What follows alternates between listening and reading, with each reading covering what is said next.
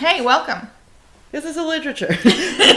And people have been asking me what the podcast is about. And I think what I've mostly been saying is, so Sandy describes a piece of classic literature to me. And they're like, what do you do? I'm like, listen. My best. But I was not really, actually. Like, my middle. Was the answer. Listen. No, listen. I don't, though. No, what I do is make the content more relatable for the modern day idiot. And I feel like... that we could make that a t-shirt. Are you ready for the Great American Novel Sale? What is that? Wait, what are we doing? We're doing Of Mice and Men, a novella by John Steinbeck, published in 1937. Is that the one with the the big black dude and a little dude on a raft? No, that's Huckleberry Finn by Mark Twain. That's a very, very different book. Why did I think they were the same? Because I said the Great American Novel. Probably. But why did I, even before that, when we were planning, I was like, oh yeah, obviously the book that they reference in Easy A. But then that's the Scarlet Letter. No. What? Not the one that they reference when the guy that she pretends to have sex with, who was gay, runs away with like a guy. I think that's Huckleberry Finn. It was, yeah, but Yeah, then for some reason I thought it was Of Mice and Men. I'm like, are they calling black people mice? That's not cool. I was like, what? No. Okay, so I guess I don't know what this one is about then. Yeah, that's exciting. Is there a raft involved? Not a single one. Ah. In fact, not a damn raft. So, I don't know if I want this now. Buckle in. Hang on. If anyone hears chomping in the background, that's the dog with a bone. Not a metaphor. The actual dog with the actual bone. Why do you have that? God you love had dinner. God love him. Is he teething? He's like... He's like 100. No, he's like 11, so yeah. he's like It's 77. like a dog 100, yeah. The old Twainster. Macky Mac. This isn't by him. Oh, fuck. You got that right. Oh, no. Who's this? John, what's his face? John Steinbeck. Has he done something with Grapes and Wrath? He sure did. That's his Grapes most of Wrath. famous novel, yeah. Why did we do that one? Because we're doing this one instead. Because Mama needs a break, and this one was 3 hours long instead of 20. I mean, she reads it. She doesn't listen to it. Listening doesn't count. Hey, that's just This is a podcast. I have work to do. John Steinbeck, Pulitzer and Nobel Prize winning author. Not from this one, the grape one, right? Yeah, it was from the great one. But this was one of his, immediately one of his most popular and acclaimed pieces of work. So this is probably like second place to Grapes of Wrath. But Yeah, didn't some like indie folk band make this their name? Of Mice and Men? Yeah. I thought that was of Monsters and Men. Mice can be monsters. Aww, Like a pest. That'd be adorable. Yeah. Like a plague on the fields. Of monsters and men. It's a metaphor. Oh, cheese and whiskers. Cheese and whiskers. It's like when people don't want to say Jesus Christ and they say cheese and rice. I like cheese and crackers. That's the mice equivalent. We've got a theory that Sandy is actually a country dorm mouse. Yeah. Just like sweeping her front porch with the smallest broom and like collecting dewdrops from like flower petals. Oh my god, and John Steinbeck's like out there with his notebook and his pen, like, what should I call the novel? And he's like, alright, so I got man down pat, but like, what's something else? And I'm you're like, how you doing, mister? Let me tip my hat. And then he kills you. Oh, no. Is that the book? Well, look. Oh no, spoilers. Yeah, okay. But anyway, so wait, no, you're a country mouse. And I am a raccoon. We're getting seriously and I'm sidetracked here. And I'm a city raccoon. Oh, and you're gonna show me the big city. The big smoke. I'm ready. I'm like, oh my. It's London. It's gotta be London. Because then I can be like, London! No, I don't want. How is a raccoon in fucking London? I don't know. Well, how am I here? Immigration. No, it's New York because I'm Billy Okay. Joel and you're Oliver. So, my Lord Jesus. Cheese and crackers, my Lord. Cheese and crackers. A lot of activists in America, so since its publication in 1937, a lot of activists in America have tried over the years to get it censored on grounds of vulgarity. For instance, violence, bad language. Ooh. For example, despite depicting, I think the African American experience in the 30s quite sympathetically. He still uses the N-word a lot. Well, who didn't back then? Well, yeah. So it's like, it's a realistic Oh, my portrayal of the Tarantino. time, but also like, you know, like should children be reading this kind of things? And then there's another issue that I want to bring up to the end because it's a spoiler. But Oh, okay. Yeah. So I'm excited because I thought it was gonna be like, dusty. yeah, but it sounds pulpy. It's not pulpy. You've read To Kill a Mockingbird. Yeah. More of those kind of vibes. There's a trial. Is there a No. tribulation? There's tribulations. Oh boy. Let me tell you. Anyway, but let's begin. shall we? Let's dive into it. Steinbeck opens the story on a picturesque scene of a small river in rural Southern California. Oh. And it is idyllic.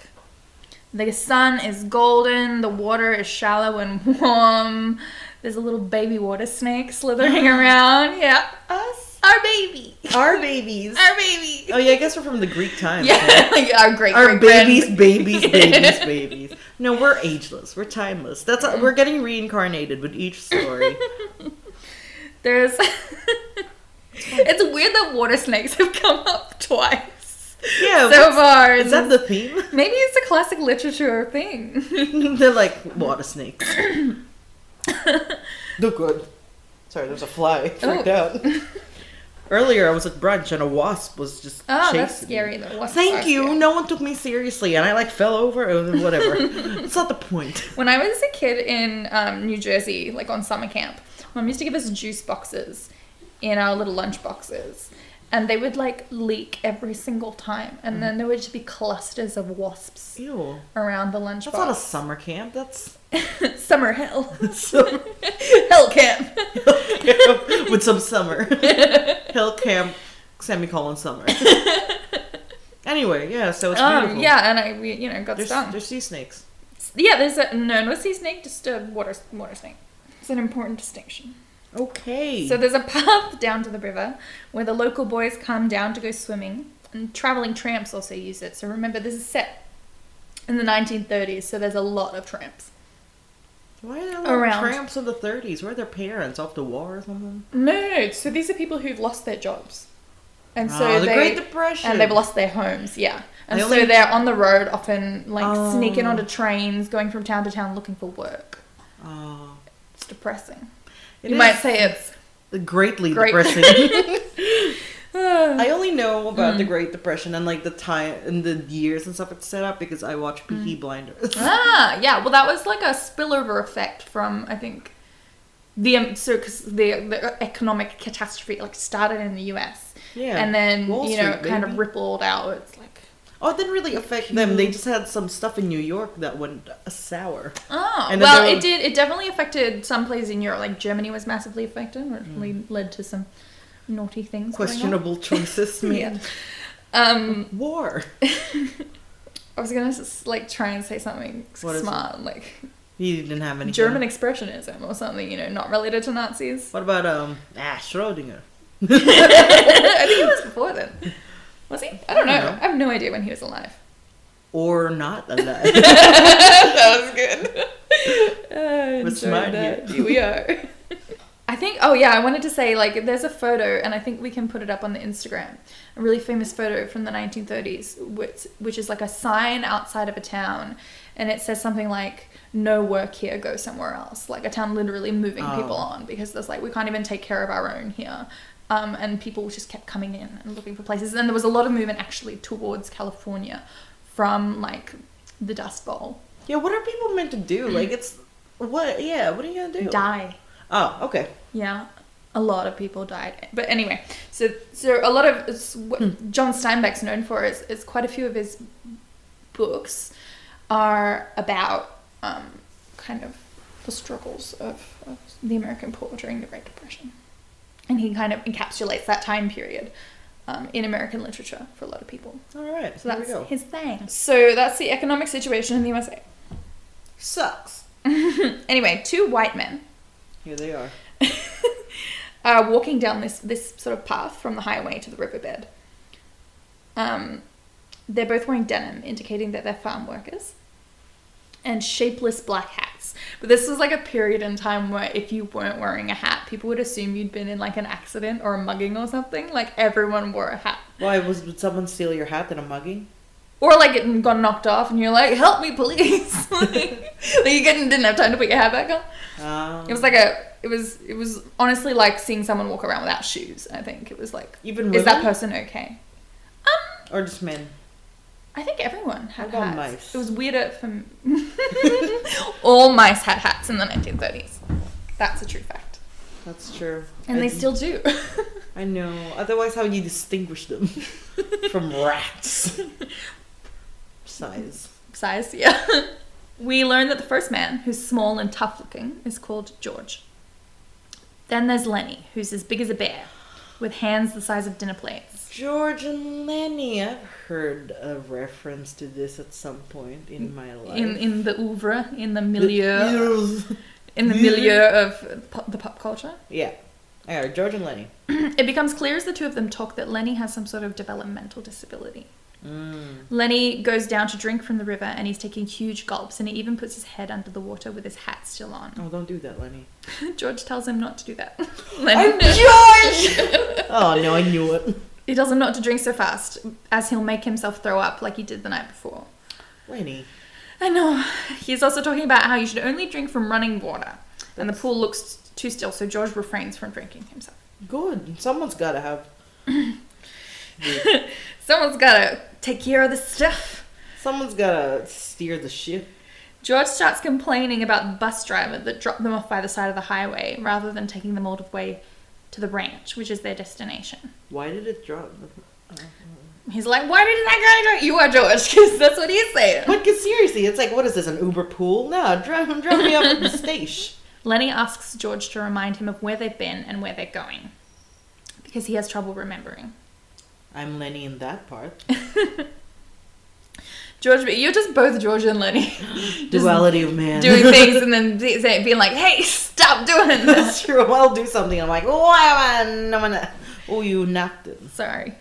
George begins to get impatient with him when he notices that Lenny is holding a dead mouse. George is grossed out and there's the mouse.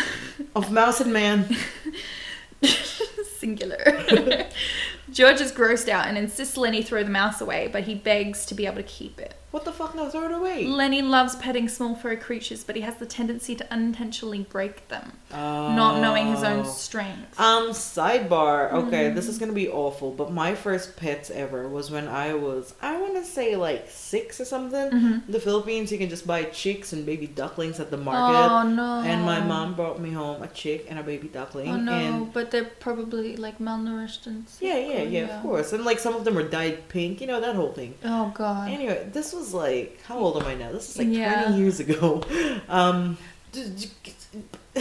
You got a chick? I killed them, Oh. but not on purpose. I was just squeezing them. I was Lenny. You are Lenny. Because I was just like, so cute! And then, But you were little. and then yeah, so Man, I I killed them both. swear to God, I read like a children's something story, short story or picture book, literally about that like a little girl taking a chick home from the market in that exact same way. Maybe Sounds I like was just someone plagiarized my life. a little bit, or like I had a telepathic connection. Maybe I just like Maybe I just fucking told you the story already. no, because in the story that I heard, like the chick just died because it was like sick and Oh. And No, not- I was like picking them up and dropping them. I don't know Oh. why. I was just Yeah. like, look at this. well, that's pretty much what happens with Lenny. Yep. Poor thing. So he insists that he found the mouse dead already, that it wasn't him who killed it because he doesn't want to get in trouble. But he's not realizing this is part of the reason George is grossed out and insists he gets rid of it. George is like, it's not fresh, which like I take to mean it's possibly carrying disease, Yeah. that kind of thing. I get it. I'm George. Yeah. Which one are you, Sam? You gotta make a choice. Is there a BuzzFeed quiz? Are you? Can we make Oh one? God, if there is a no. We'll search it after. George loses his temper with Lenny and takes the mouse from him, throwing it across the water. Oh. And he warns Lenny that he needs to behave himself when they reach the ranch that they're going to work on. George says he doesn't want any of the kind of trouble they had in Weed. That's the name of the town. How do you spell it? Like Weed. 420? Yeah. Like, Ganja? that's the town they're coming from. Yep.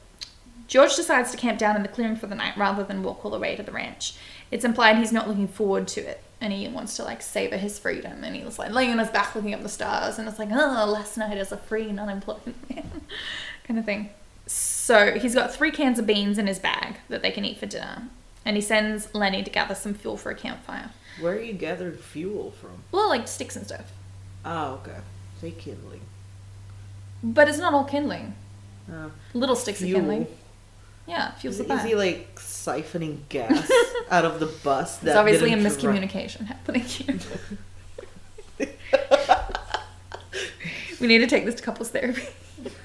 Is this not it? Lenny crosses the stream to go on his way to get fuel, but he finds the mouse again. Oh, And he pockets the mouse again. But George immediately catches on when he comes 'cause back. it's all wet. And he takes it away from him again. We get some background on how Lenny's Aunt Clara used to give him mice to cuddle, but when he kept accidentally killing them, she gave him a rubber mouse, which he didn't like at all because it wasn't cute and soft. He just needs like a stuffed toy, like a little teddy Yeah. bear. George suggests that a rabbit or a puppy or something Oh yeah, bigger. a bit tougher might not be so easily broken by Lenny, and then maybe in the future they'll find Lenny something like that. Just get And something Lenny likes that idea. taxidermied or something. Gosh. As they begin their dinner, Lenny mentions that he loves ketchup on his beans. George takes this as like a complaint or like a request, and he like loses his temper again, and he starts complaining about how great his life would be if he didn't have Lenny to look after. Why does he have Lenny? Did we get into that? He talks about how he'd stay in each job until he earned the stake of $50, and then he'd go into the nearest town on a spree and spend it all at a cat house, which is a brothel. A cat house. Mm-hmm. Oh, pussy. Where the pussy lives. Brr. Meow. Imagine if it's just like a cat cafe. Blowing it all on the chickies. It's cats. That's cute. I think you can also stay there, like, long term. Like, so it might be like a brothel / hotel kind of thing. I got the impression when he was, like, talking that this is the way a lot of itinerant workers like George and Lenny live. They, like, work on a thing Yeah. until the harvest's done or whatever, and they make a little bit of money, and then they go and they blow it. Yeah. And then these are all, like, homeless itinerant workers just kind of going around from job to job. Yeah. Drifters. Yeah. George also complains about how Lenny gets him into trouble, and he mentions again that they were run out of weed.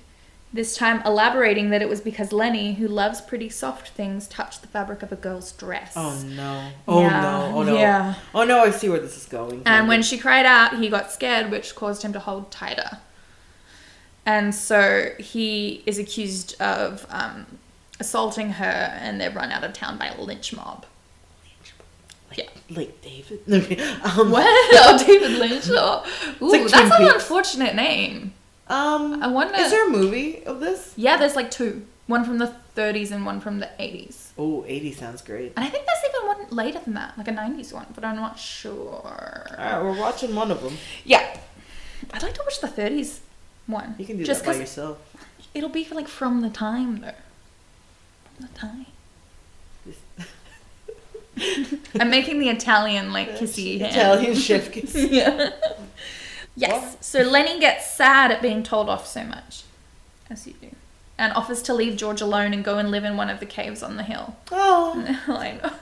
And then no one would ever take his mice away from him. His tone has been described as crafty here. He's doing a little bit of a guilt trip to George for stealing his mouse. George feels guilty and apologizes to Lenny for being mean. He's like, I'm being mean, aren't I? I'm sorry, Lenny. And then like, I'm not yeah, gonna say sorry to you if that's what you want right now. it's fine. I don't want you to say that. Instead, Lenny asks him to tell again George about how it's gonna be. Okay. And George starts waxing lyrical about the little farmhouse they're going to have one day. And there's going to be fruit trees and pigs and chickens and rabbits. And the rabbits are going to be Lenny's particular job, which he's stoked about. It's clear from Lenny's reactions that he's been told this story many times. Oh. Yeah, he repeats it when George says they're going to live off the fat of the land. He's like, yeah, live off the fat of the land. What land? Fattened? Live off the fat of the land. So like, Oh, okay. you know, it's a phrase. Yeah. As they bed down for the night, George gives Lenny instructions. If they run into any trouble at the ranch, Lenny is to come to this exact clearing and hide in the bushes and wait for George to come find him. George gets Lenny to repeat this to himself, so he's sure to remember it, because remember, Lenny has trouble remembering things sometimes. I just want to know how, like, why George feels like such a responsibility for Lenny. I'm gonna find out, right? Kind of, yeah. Kinda. Okay. George and Lenny reach the ranch by about noon the next day. They're greeted by John Candy, an aging swamper or handyman. I don't know why the word swamper means handyman. Like a swamper. It's just one of those things, one of those past things. Just past things. It's like sepia tone. Just girly things. Just past things. He's only got one hand. How can he be that handy though? No. His one hand is super handy. No, I think they talk about him scratching the stump of his wrist. Oh yeah. Do we find out how he lost a hand? No. It's just one of those things, this working on rural properties at the turn of the century, like it could have been anything. Everything gets infected. Yeah, and like the machines they use are just not safe, as well. Nothing safe in the could have been 30s. anything. Yeah, they never go into it, but no OHS. No. Back in the 30s. Not a single thing. No foreman. He's also got a half-blind, smelly old sheepdog who's seen better days. Oh. He shows them to the bunkhouse where they're going to be living for the next Speaking of few months. half-blind, smelly old sheepdog. Milo's back. Come here, Milo. So, there are apple boxes nailed to the walls that serve as little shelves for the men's personal belongings. And that's indicative of how much they have. So everything they have can be fit on like 2 shelves made out of an apple box nailed to the wall. When George finds a can of bedbug powder in his bunk, he confronts Candy, asking what kind of place is this anyhow? Candy insists that the man who slept in that bunk before George, a blacksmith, was the cleanest man he'd ever met, and probably used the lice powder preemptively. Which, respect. Yeah. Sure. Candy warns the pair that the boss is pretty angry that the pair didn't arrive when they were expected to the previous night. George asks Candy what kind of person the boss is, and Candy says, pretty nice, and he talks about how last Christmas the boss bought his men an entire gallon of whiskey to share between them. Whoa, I know, that's a lot of whiskey. That's a lot of whiskey. I assume it's like a barrel? Like a dozen at least, like farmhands. A barrel. Yeah, literally. I'm more obsessed with the fact that it's probably in a barrel. The like wooden barrel? With like a cork stopper. And you're like, doesn't farmhand. And someone like puts a sword in it and they pull out the sword and it like shoots. Yeah, and then they're on a ship. They're on a ship. They have tankards. Yeah, and they cheers. It's Peter Pocahontas. Pan. Yeah. I only feel like we're about to have a fight. I only like the raccoon for Pocahontas. I don't like that she chose that pasty ass dude over that hot guy with prints and handprints. Gokum. Yeah, and he was just like she's like, he's so serious, and I'm like, yeah, it's hot. I know. And John Smith's just like, la-di-da, look at my helmet. Like Pocahontas obviously hasn't had to date teenagers, otherwise she'd be into that. That's true. So the boss arrives and immediately berates them both for their late arrival, which George blames on the bus driver. Okay. The boss interrogates them about their previous employment and experience, and George speaks on Lenny's behalf. Earlier he was like, Lenny, you're not to say a word. Yeah. He's trying to hide Lenny's disability for fear that they'll get moved on from the ranch. So he talks up Lenny's physical strength and the speed of his work. He's like, he can do anything that you ask him to. And his dinner plate hand. Yeah, and the boss is like, why doesn't he speak for himself? Lenny accidentally says something and George becomes visibly nervous, which makes the boss suspicious. He's like, what is this dynamic? What's going on here? What's up with you guys? But he's already sort of caught on to Lenny's disadvantage, and he wonders aloud if George keeps him close to exploit him somehow, maybe taking a cut of Lenny's pay, that kind of thing. Well, does he? No. Oh. It's friendship. Oh. Wow, that's crazy stuff. I know. George's excuse and the reason that he sticks with Lenny is that Lenny's his cousin and was kicked in the head by a horse when he was a boy. But he insists again on Lenny's prowess as a grain shucker, and the boss is like, okay. Finally, some backstory. And assigns them to a grain team working under a man called Slim. As soon as the boss is gone, Lenny asks why George told him they were cousins, because they're not. God, this book is taking me for a spin. And he also remarks on how he wasn't kicked in the head by a horse at all. He's like, 1, we're not cousins. 2, what's a horse? He's like, what are you talking about, George? Candy overhears this whole exchange. Oh, fucking hell. George snaps that he's glad they're not related. And tells Candy off for eavesdropping on them. But Candy placates them by saying he's not interested in their business, only in minding his own. Soon after, another man appears at the door. Oh my god. He is short and he has curly hair. And they learn that his name, at least his nickname among the farm workers, is Curly. Oh. But why? His hair's curly. He has fancy boots. Oh, good for him. And they learn that he's the boss's son. And he wears the fancy boots to, like, distinguish himself from the other, like, denim-clad workers. He's, like, important. All I'm thinking of is, like fancy, like, glittered, like, platform 80s boots. Like go-go boots. Yeah. No, like That's cowboy 60s. boots. Okay. Cowboy boots. Turns out he's an aggressive ex-boxing champion with a Napoleon complex. Oh my god, when you said X-boxing, I know you meant X-boxing, but I thought you meant, like... The game. Yeah, because people Yeah, do that. That's a Xbox. thing. That's a profession. It is now, yeah. With a Napoleon complex. He'd probably do that if he was alive today. Yeah. He likes picking on guys who are bigger than him. Because it's But like, then if he they- loses, because Candy explains it, it's like, if he loses, it's not his fault because the guy was bigger than him. And if he wins, it's like, special. He's like... Imagine being that insecure. Just Yeah, I imagine don't know. it. Just for 1 second. We Sit never back. will until we're men. Because it's masculinity is the key. Fragile masculinity. That's why sometimes, like, a short guy is so attractive if they don't have the Napoleon complex. I'm like... Because you're like, what kind of magic? I know, like, own it, baby.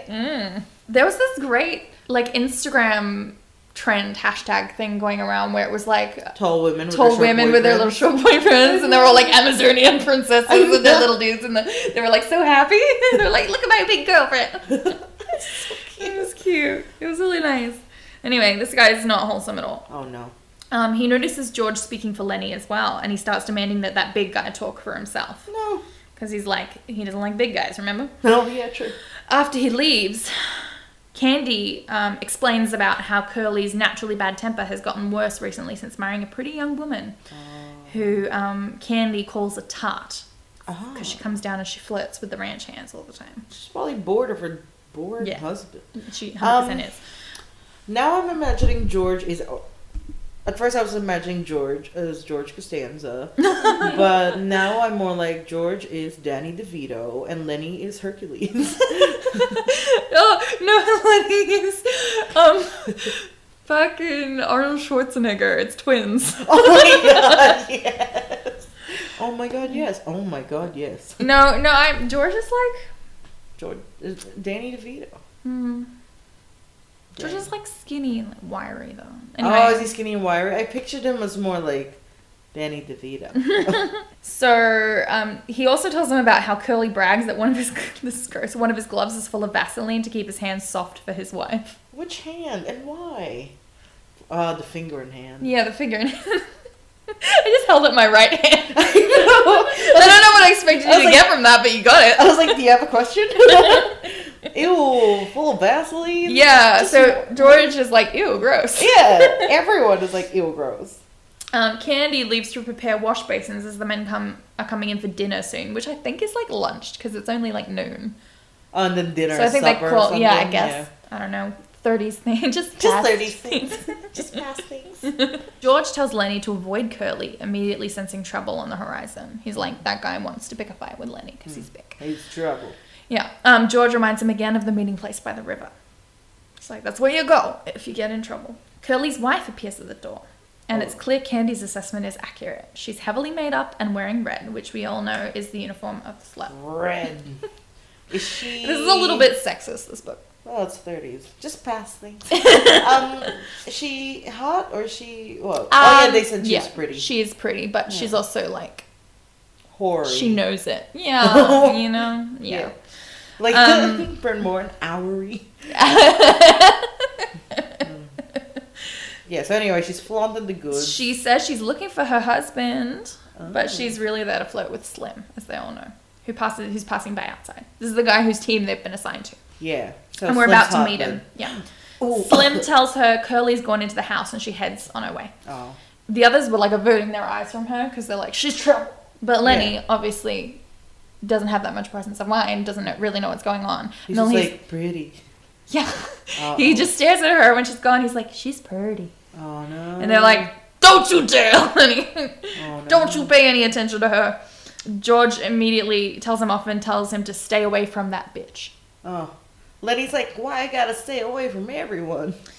So really George does. is sensing the danger that they might wind up in a similar situation to Weed. Lenny can sense it too, and he starts whining that he wants to leave the ranch, but George reminds him that they need money to buy their little farm. So Slim walks into the bunkhouse now, and he's basically Aragorn from Lord of the Rings. Oh my god. So Viggo Mortensen, like, So stubble, Viggo long hair. Mortensen is Jim? Slim. Slim Jim. He's tall, rugged, and softly spoken. Oh my god, it's literally Aragorn. I know. Oh no. And he's one of the most respected men on the farm on account Aragorn, of his superior skills in mule driving. Oh my god, it's Aragorn. Apart from the mules. Aragorn. He probably could. Aragorn can do anything. Everyone listens when he speaks. It's Clint Eastwood on a film set. Almost like Clint when he was younger. Could have played him. Like Dirty Harry. More like the cowboy ones. Is that not? Oh, he's a cop at Dirty Harry. Isn't Yeah, and he's like angrier. The cowboys are a bit more like stoic. He? Yeah. He talks to Lenny and George a little, and he's tacitly impressed by the way they clearly look out for one another. Oh. He's like, don't see that much nowadays. Bros. Another ranch hand called Carlson appears. He's a bit rougher in his manner, and he asks Slim about his dog, who's just given birth to 9 puppies. Oh no, those puppies. Yeah. Oh no, does Lenny get one? Slim tells him he had to drown 4 of the puppies already, as she couldn't feed them all. He was like too many. He had to drown. He had to drown 4 of the Okay. puppies because the No, fuck out. Aragorn wouldn't do this. Aragorn would never drown. This 4 is puppies. the 30s America. Like, life is tough whether you're a human Lord or of a the dog. Rings was set in like the ones. Yeah, they did. What? Like year. They didn't have puppies in Lord of the Rings. They had Gimli. Yeah. Carlson tells Slim that they ought to convince Candy to shoot his old dog, who Carlson can't stand the smell of, and to entice him with a new puppy. Like, the dog's old, it's blind, it's suffering. We should get it stinks to high heaven. Yeah. You should shoot it. Give him a new puppy. He'll be fine. New dog. So they all hear the triangle ring for dinner. I like that it's like a gong, but it's like literally like a triangle. And the men start to file out for dinner until it's just George and Lenny left. And Lenny's like, oh my god, George. And George is like, I'll ask him. Because obviously Lenny wants one of the puppies more than anything else. Yeah, in the of world. course. Before they've left, Curtly appears at the door again looking for his wife, and then rushes off angrily when George tells him she left, but not the direction she went, claiming that he didn't pay attention. They're always just looking for each other.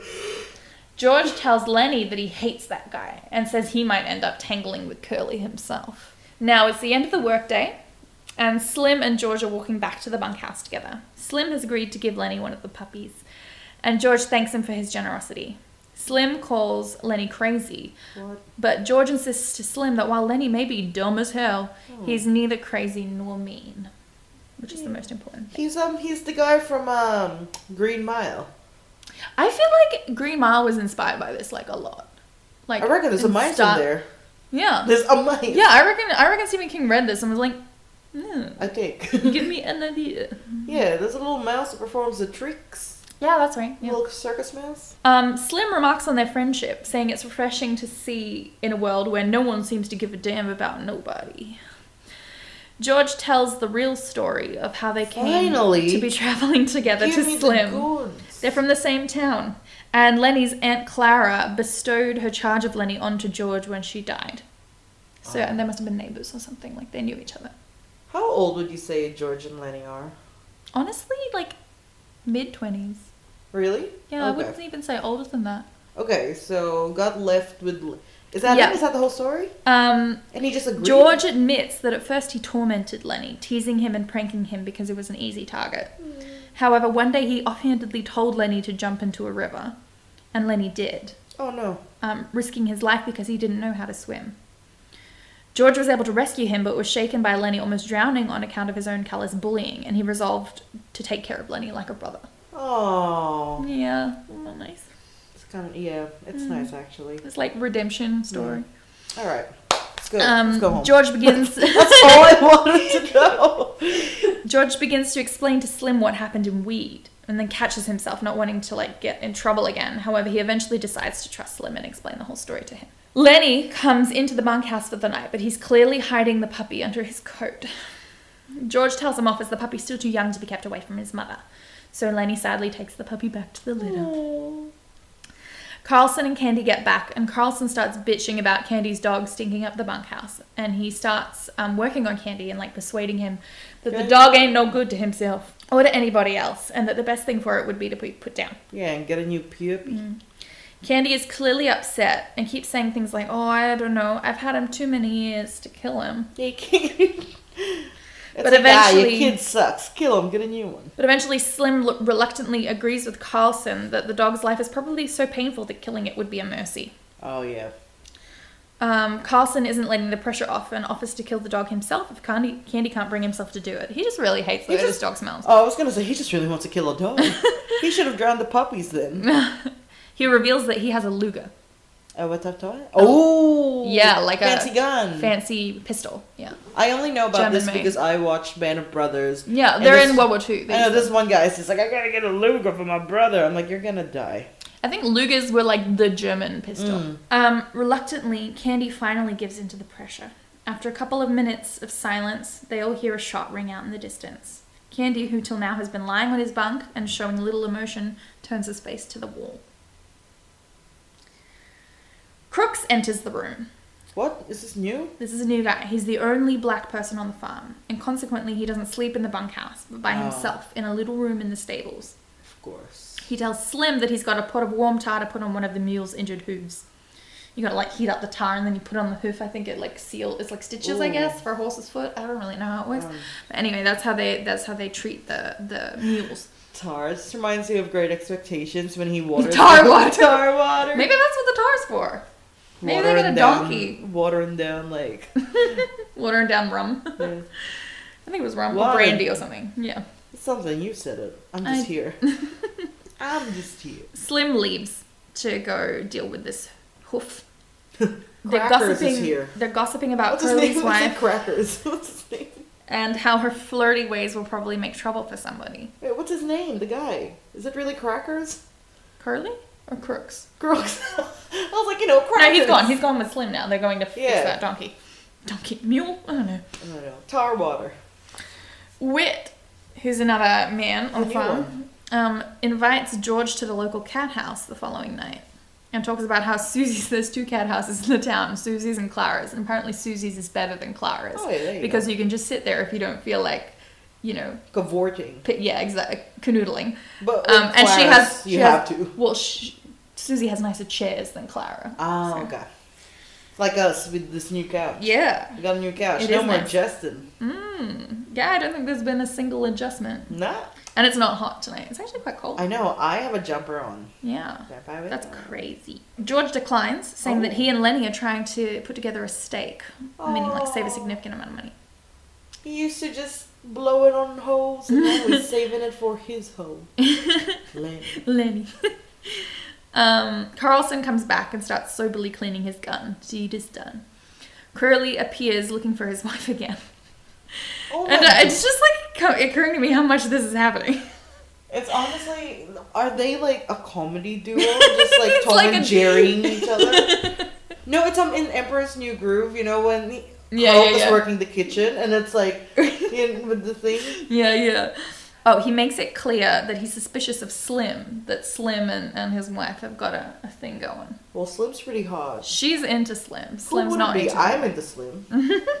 They tell him the puppy drowning. They tell him Slim is Not into that. No. They tell him Slim is in the barn, so he stalks off to the barn with Whit and Carlson following him, hoping to see a fight. They're us, basically. George asks Lenny if he saw Slim in the barn with Curly's wife while he was there with the puppies. Just out of curiosity. Just wondering. George likes the gossip. Lenny says no, he didn't. George warns him off Curly's wife again, and women in general. But all Lenny wants is to hear about the farm they're going to have one day. Aww. George tells the story forgetting Candy's in the room with them. But the story excites Candy's imagination too. Oh no. And he asks if the place really exists. George is defensive at first. And he's like, oh, like he like forgot Candy was in the room or something. He's like, oh, well. You're here. But he says that he himself may know of a place going for like $600, which is pretty reasonable for those days.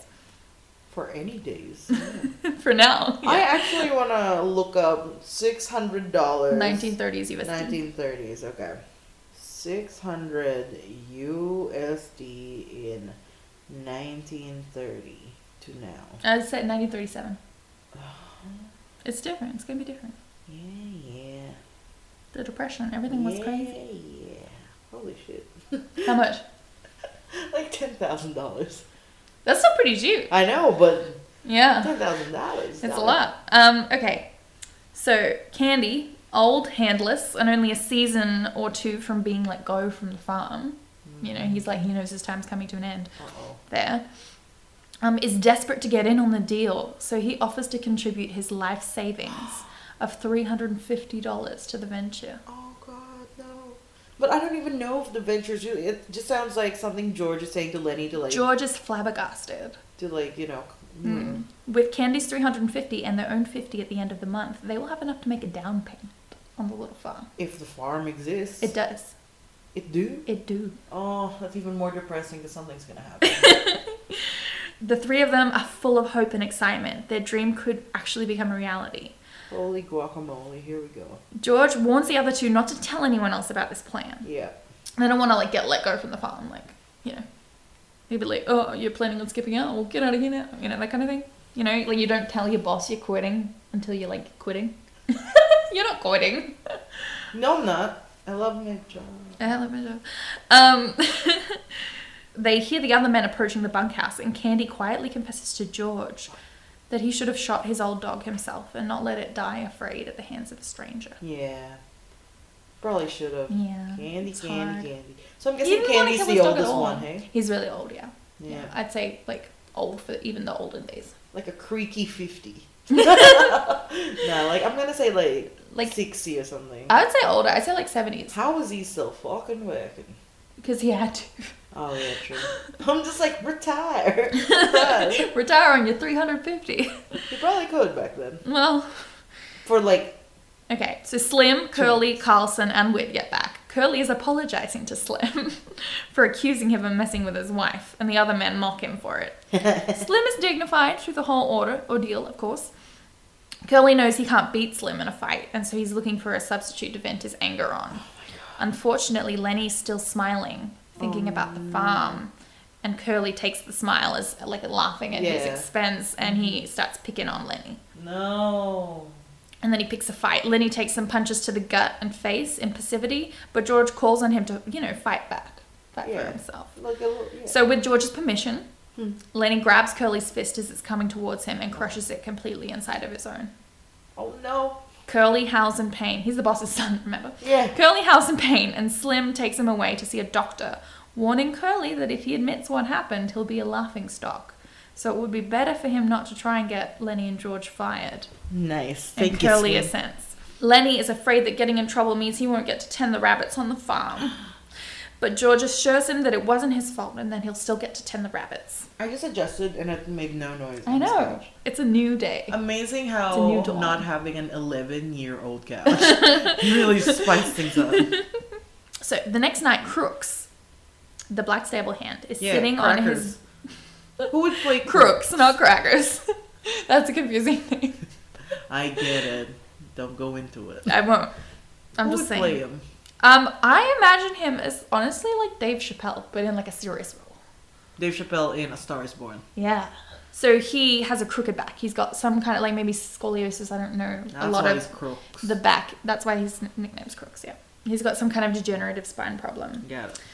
The other farm hands see him as proud and aloof, partly because he spends most of his off time reading. Tonight, he's rubbing liniment onto his back.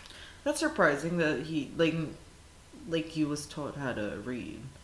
That's, I think I think it's the 30s, so it's not like the 1800s or anything. Like it's Jim Crow laws, but you know there are entire neighborhoods like where it's black business owned and I guess like it's bad but not as bad. Yeah, they have schools and things like it's good. It's not slavery times. It's you know. It's a complex period in history. But yeah, so he, anyway, he explains a little bit about his background later, but he reads a lot in his off time, and it's mainly because he has no one to hang out with. Yeah, and no one else seems to want to hang out with him. Well, yeah. Oh, so no. he's rubbing liniment onto his back one night when Lenny barges into his room. All the others are away. George has gone off with them to town for the night, so Lenny's at a loose end looking for company. Okay. He's been told not to pet the dog too much. Yeah, because we'll hurt it. Crooks tells him to piss off. Aye. He says if he's not allowed in the white quarters, then he reserves the right to prohibit the whites from entering his own. Right. This completely goes over Lenny's head. He doesn't understand it at all. He's just like, you want to hang out? And he doesn't move. He just says he saw Crooks' light on. Finally, Crook relents and says, well, if you're going to be here, you may as well sit down. He's like, all right, you got me. Yeah. Lenny immediately forgets that George told him to keep the farm a secret, and he tells Crooks that Candy is figuring, which I think means like budgeting. Yeah. Something about the potential rabbits on the farm. Oh, for fuck's sake. Crooks brushes him off, assuming it's like a fantasy. Okay. He doesn't take Lenny seriously, as most people don't. Possibly because of Lenny's perceived disability, he feels comfortable talking about his own life. So he's like, he doesn't think Lenny understands anything he says. So he just opens up to him. That's kind of nice. He's like, you're a good guy, kind of. It's, yeah, I mean, he tells Lenny, you're a good guy to talk to. So is it not nice? Well, it's definitely belittling in a way, assuming Lenny like, doesn't you don't understand. me. Exactly, but and Lenny doesn't understand a lot of things, but he does understand other things as well. But yeah, He's just like, all right. so Crooks talks about his own childhood on a chicken farm, where he used to play with his white neighbor's kids all the time.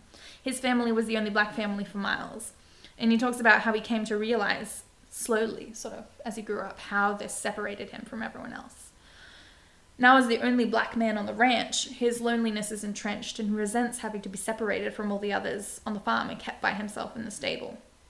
He even talks about how sometimes he'll see something at night, and with no one around him, he has no way of knowing if he's imagining things or not. Oh. He can't, like, ask, I don't know, he sees an owl or something go by. He's like, he can't be like, did you see that? Like, there's no one there. You'll see that out? No. All right. I don't think he's hallucinating, but he's like, what if I am? Like, I guess. As a way of letting out his own fear and anger, he starts to torment Lenny. What? Rude. With the idea that George might not be coming back for him. He's like, what if George just left you? Didn't George just go out on the town or something? Yeah, he did. I thought he wasn't gonna. Dudes. I think he's feeling happy. He's feeling less stressed about money. Oh yeah, that's true. I But forgot. yeah, I don't think he's like spending a lot. He's just gone out with the guys. He's just like, and he feels comfortable leaving Lenny, you know, with Candy. However, after not understanding it first, Lenny becomes angry and demands to know who hurt George. He thinks that yeah. Crooks is telling him something's happened to George. Yeah. He's like, George wouldn't leave me unless something bad happened. Yeah. You know, like, who hurt George? He thinks no. something's happened, and he assumes Crook knows something he's not telling Lenny, and he doesn't understand that it's made up. Oh no. So Crooks backs down, assuring him that no one hurt George, but he still derides Lenny's dream about the farm, claiming that every farmhand has the same dream of independence, and no one ever achieves it. I'm just so worried about the things that are gonna happen because I've got a couple of ideas. Yeah. He says, just like heaven, everybody wants a little piece of land. I read plenty of books out here. Nobody ever gets to heaven, and nobody ever gets no land. So Candy, who's been looking for Lenny, eventually joins them. And when he sort of walks in the door, he remarks that in all his years at the farm, this is the first time he's ever set foot in Crooks' room. Oh.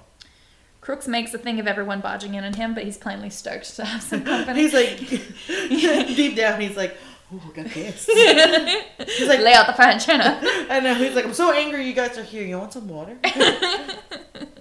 Yeah.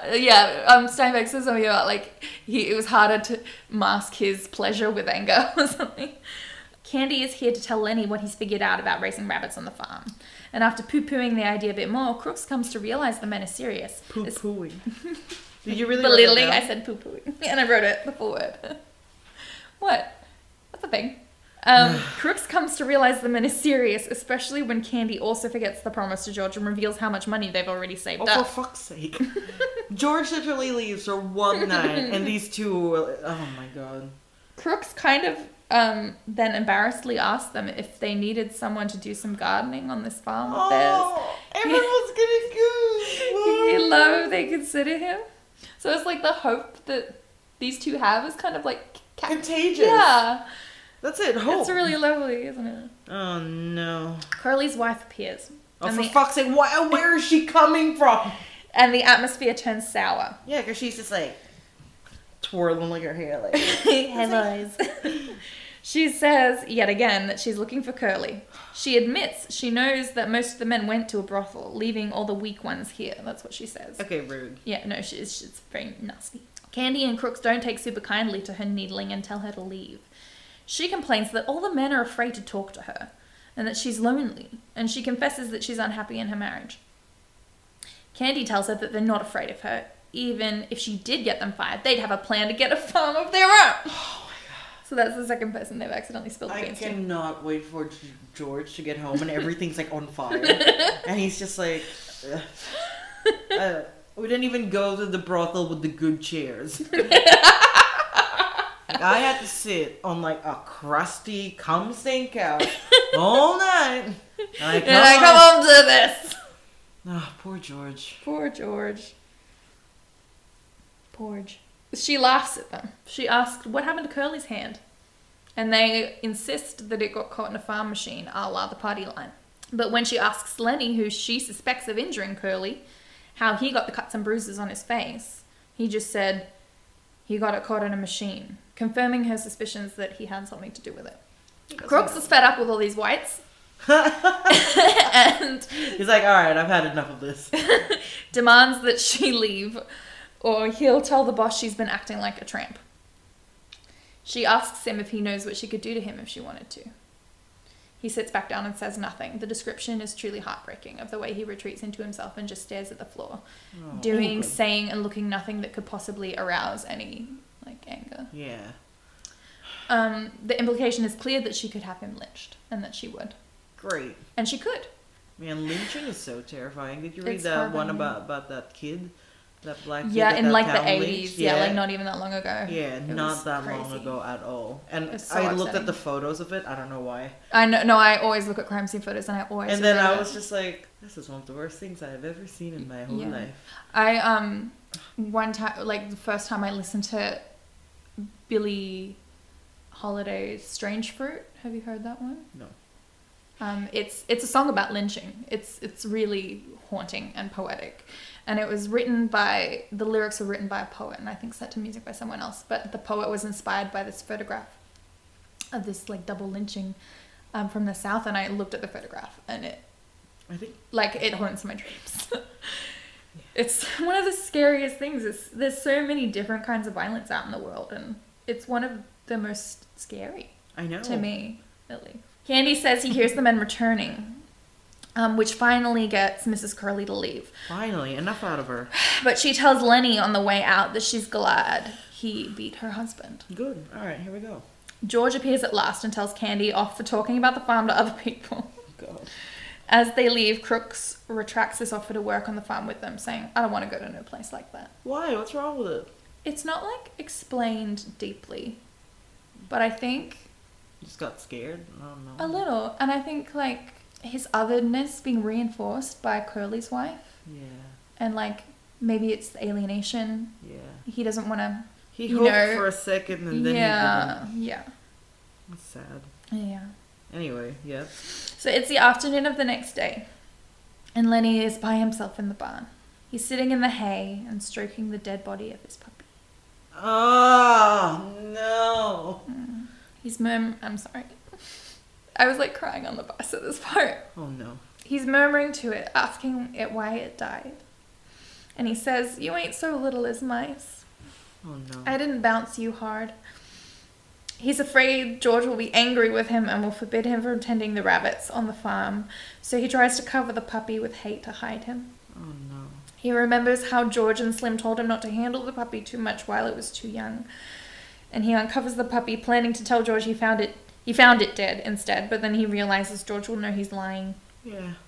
Upset, he yells at the dog for dying, and he throws it across the barn. Oh, no. But he goes and picks it up and brings it back, patting it, saying maybe George won't care since the puppy didn't mean anything to George anyway, like it meant to Lenny. Yeah, you're lightly crying. Yeah. Curly's wife appears at the door to the Oh, my God! Curly and his wife are literally just a comedy routine. Just every now and then. Yeah, you said Tom and Jerry. They're like, have you seen my wife? Oh, God. She hears Lenny talking quietly to the puppy. She comes in and sits next to him, and he hastily buries the puppy under straw again. and tells her that he can't talk to her or he'll get in trouble. She says that the others are so occupied playing horseshoes outside that no one will know he's talking to her. She notices the dead puppy and comforts Lenny, saying, the whole country's full of mutts, so maybe he'll get another. Yeah. She tells him how lonely she is and how the cold treatment from the ranch hands hurts her. She tells him the story of her life. She's kind of using him in a similar way that Crooks did, to kind of like someone who you can just talk at, who'll just listen. So she tells him the story of how her life, how her mother prevented her from joining a traveling show when she was 15, which she really wanted to do, but it wasn't proper. What's a traveling show, like some circus? I think so, but maybe a bit more like cabaret-y. Oh yeah, okay. I see. Vaudeville-ish. That's the vibe I got. Then a few years later, a scout from Hollywood told her he'd make her a movie star, but then he went away to Hollywood and never got back to her. I think it's implied that he said it to like sleep with her and that maybe she did, maybe she didn't. He kind of doesn't go into detail on it, but it seems like she's still in denial and she like thinks that if it weren't for her mother preventing her, she'd be famous. She could have made something of herself, and instead of like marrying Curly, who's a crueler husband than she expected when she married him. Lenny keeps going on about his rabbits, and she eventually comes around to listening to him. And she asks him why he's so obsessed with animals, and he tells her about how he loves soft things. And she actually starts to relate to him. She talks about how she loves fur and velvet, and touching satin and velvet. I'm just so worried. And he excitedly agrees, saying his Aunt Clara had given him a piece of velvet once, and she offers to let him touch her hair, which she is proud of for its softness. She takes good care of her hair. Oh no. And he does. She warns him, you can tell where this is going. She warns him not to muss it up, and when he does, she snaps at him, telling him to stop, which frightens him. No, so he'll hold on tighter. So he holds on tighter. She cries out, which frightens him more, causing him to try to cover her mouth with his giant hands to stop the sound. As she struggles, he holds her tighter until she finally goes limp, her neck broken.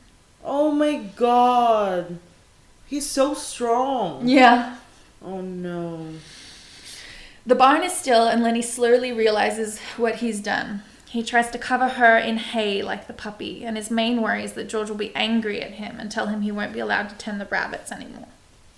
He gathers up the puppy and remembers what he's meant to do when he's in trouble. Go to the clearing by the river, hide in the bushes, and wait for George, so he runs away. It isn't long before the body is discovered by Candy, who initially thinks Curly's wife is merely sleeping in the barn.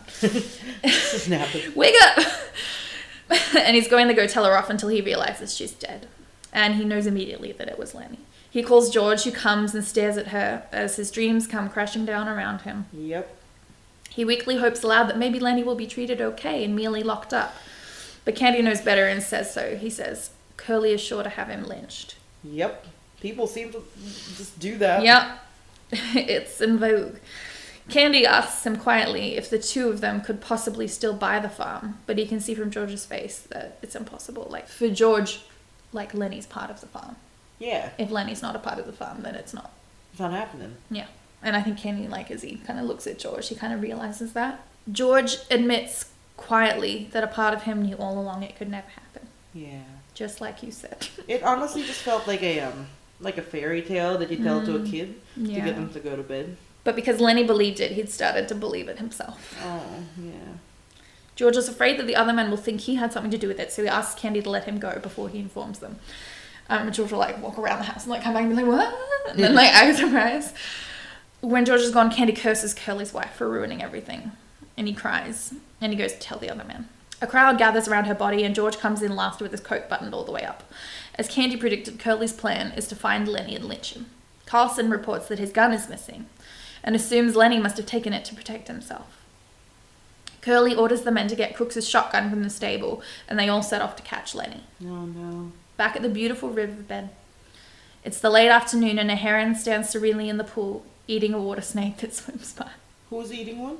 The heron, like a bird. Oh, so one of us has been eaten. Yeah. One of our babies. One of our babies. It's you, because I'm like, hey, don't go over there. And you're like, why not? You're like, are you wearing sunscreen? I'm like, no. That's it. That's how you die. You're like, oh no, I'm getting sunburned. And Heron's like, barbecue. Lenny sneaks out of the brushes and he drinks at the pool, like at the beginning of the story. He's pleased and he's proud of himself that he remembered George's instructions to come wait for him there. But in his fear, he starts imagining things. Oh no. The first thing he imagines is his Aunt Clara speaking to him in his own voice, telling him off for not listening to George when he told him to stay away from Curly's wife, and getting himself into trouble and for being such a burden on George. Then a giant rabbit takes her place, Oh no. also speaking to Lenny in his own voice, saying that George will probably beat and abandoned Lenny. At last, George appears, but he's real. Oh, here he is. He's quiet and he's sad, which Lenny doesn't understand because he was expecting George to yell at him. Yeah. Lenny tells him he ought to yell at him, so George tells him off in the usual way, but he doesn't put any effort or emotion into it. Yeah, it's just like, I told you not to do that. Mhm. That's me to you with sunscreen. But yeah. Lenny asks if he ought to go away and live in a cave like he offered at the beginning of the story, but George tells Lenny to stay, comforting Lenny, who asks him to tell about their farm again. George agrees, and he repeats something he said when he told the story for the first time in the glade. And this is what he says. Guys like us that work on ranches are the loneliest guys in the world. They got no family, they don't belong no place. With us it ain't like that. We got a future. We got somebody to talk to that gives a damn about us. We don't have to sit in no bar room blowing our jack just because we got no place else to go. If them other guys gets in jail, they can rot for all anybody gives a damn, but not us. George sits a little behind Lenny and tells him to take off his hat, which he does without question. Oh no. And George tells him to gaze across the river as George continues the story. He stole the Lugers. Gonna steal them. He talks about the fruit trees and vegetables and how they'll have a cow and some chickens and of course the rabbits, which he says Lenny can tend. Of course he can. As the sounds of the lynch mob draw closer, George tells Lenny no one will ever be mean to him again. And Lenny says, let's go now. Let's go to that place now. George agrees, and he raises the Luger that he stole from Carlson to the back of Lenny's head, making sure Lenny keeps looking across the river. Then he shoots Lenny in the back of the head. Lenny falls to the ground without twitching or making a sound. George tosses away the gun and sits down next to his friend until the other men, drawn to the clearing by the shot, find him. Carlson immediately assumes a narrative in which Lenny stole the gun and George wrested it from him, and George makes no argument against it. Only Slim seems to have perceived what really happened, and he tells George, you had her. You had to do it. Yeah, just like you had to drown those puppies. He walks a little away from the group with George, while Curly and Carlson wonder what's eating at them two guys. And that's the end of the story. Well, that's sad as fuck. Yeah. Yeah, it's so sad. As soon as there was a dog put down, I was like, well, someone else is gonna get put down. Yeah, and it's like that thing with like, and this is one of the reasons it was controversial, and the thing that I wasn't going to mention at the beginning because it's a spoiler, but some people say it promotes euthanasia. Well, euthanasia is fine. Well, yeah. Not yet. Some people don't like it, but I don't think it is about euthanasia. Like, I don't think he's saying that. It's not that Lenny was like suffering in any way that couldn't be fixed in a way that isn't killing him. Like, it's... George just didn't want him to suffer via lynching. Yeah. Because that would have been so much worse. Yeah.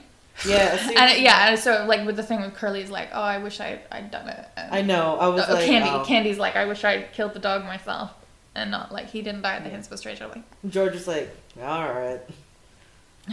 But you but know, it's like, but on the other hand, it's like it's not the same at all. Like he's a person. I think the main people come to like the theme is like how innocent things aren't permitted to live. Yeah. And that's why the puppies die, and that's why the mice die, and that's why Lenny dies, you know, in this like cruel Depression era America. Mice and Men indeed. I wonder what do you think it means, the title Of Mice and Men? What is Of Mice and Men? It's taken from a poem. Oh. And the line in the poem is the best laid plans of mice and men often go astray. Oh, the poem gives the story a really big, like, so much context. Yeah, I know. And then and it's called To a Mouse. The poem's named is To a Mouse. What's for you? Yeah, but it's like from a farmer who accidentally destroyed a mouse's home. Oh. With his plow. I know, it's the plow so sad. was the Depression. Yeah. Capitalism. John Steinbeck was a massive communist. Yeah, look at him go. But then later he was like pro-Vietnam War, so it's weird. It's complicated. No, I'm sad for George too, you know? Yeah, because, like, that's his buddy. Like, no matter how much it's his best friend. Yeah. No matter how much it was to, like, to take care of him and stuff like that. Like, he was friends and they kept They're friends. each other like hopeful, and I feel like that's what scared crooks. It was hope. It's always hope that scares men. Mm-hmm. And there's Especially in a time like that. like in the Great Depression. It's just bound to be. Yeah, no, it's just sad. Yeah. But yeah, anyway, Lenny, oh my god. Yeah. Well, now we're gonna watch. That's heavy. I feel like, yeah, a lot of like American classic literature is super heavy. I know, it's just like, oh, fun, no. You know, But it's not whimsical. There's no orphans, unless they're, you know, tramps. not fun orphans, just sad. Sad orphans. No windows to press their grubby faces up against. No, just train tracks to work Just on. train tracks to work on. With their little fingers.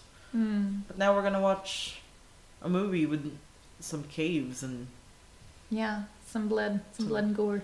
some blood and gore. That'll make me feel better. Yeah. It's crazy that it honestly will. Yeah, true though. Like, I'm sad about this, but... the American dream. We should end it on that. Yeah, the American dream.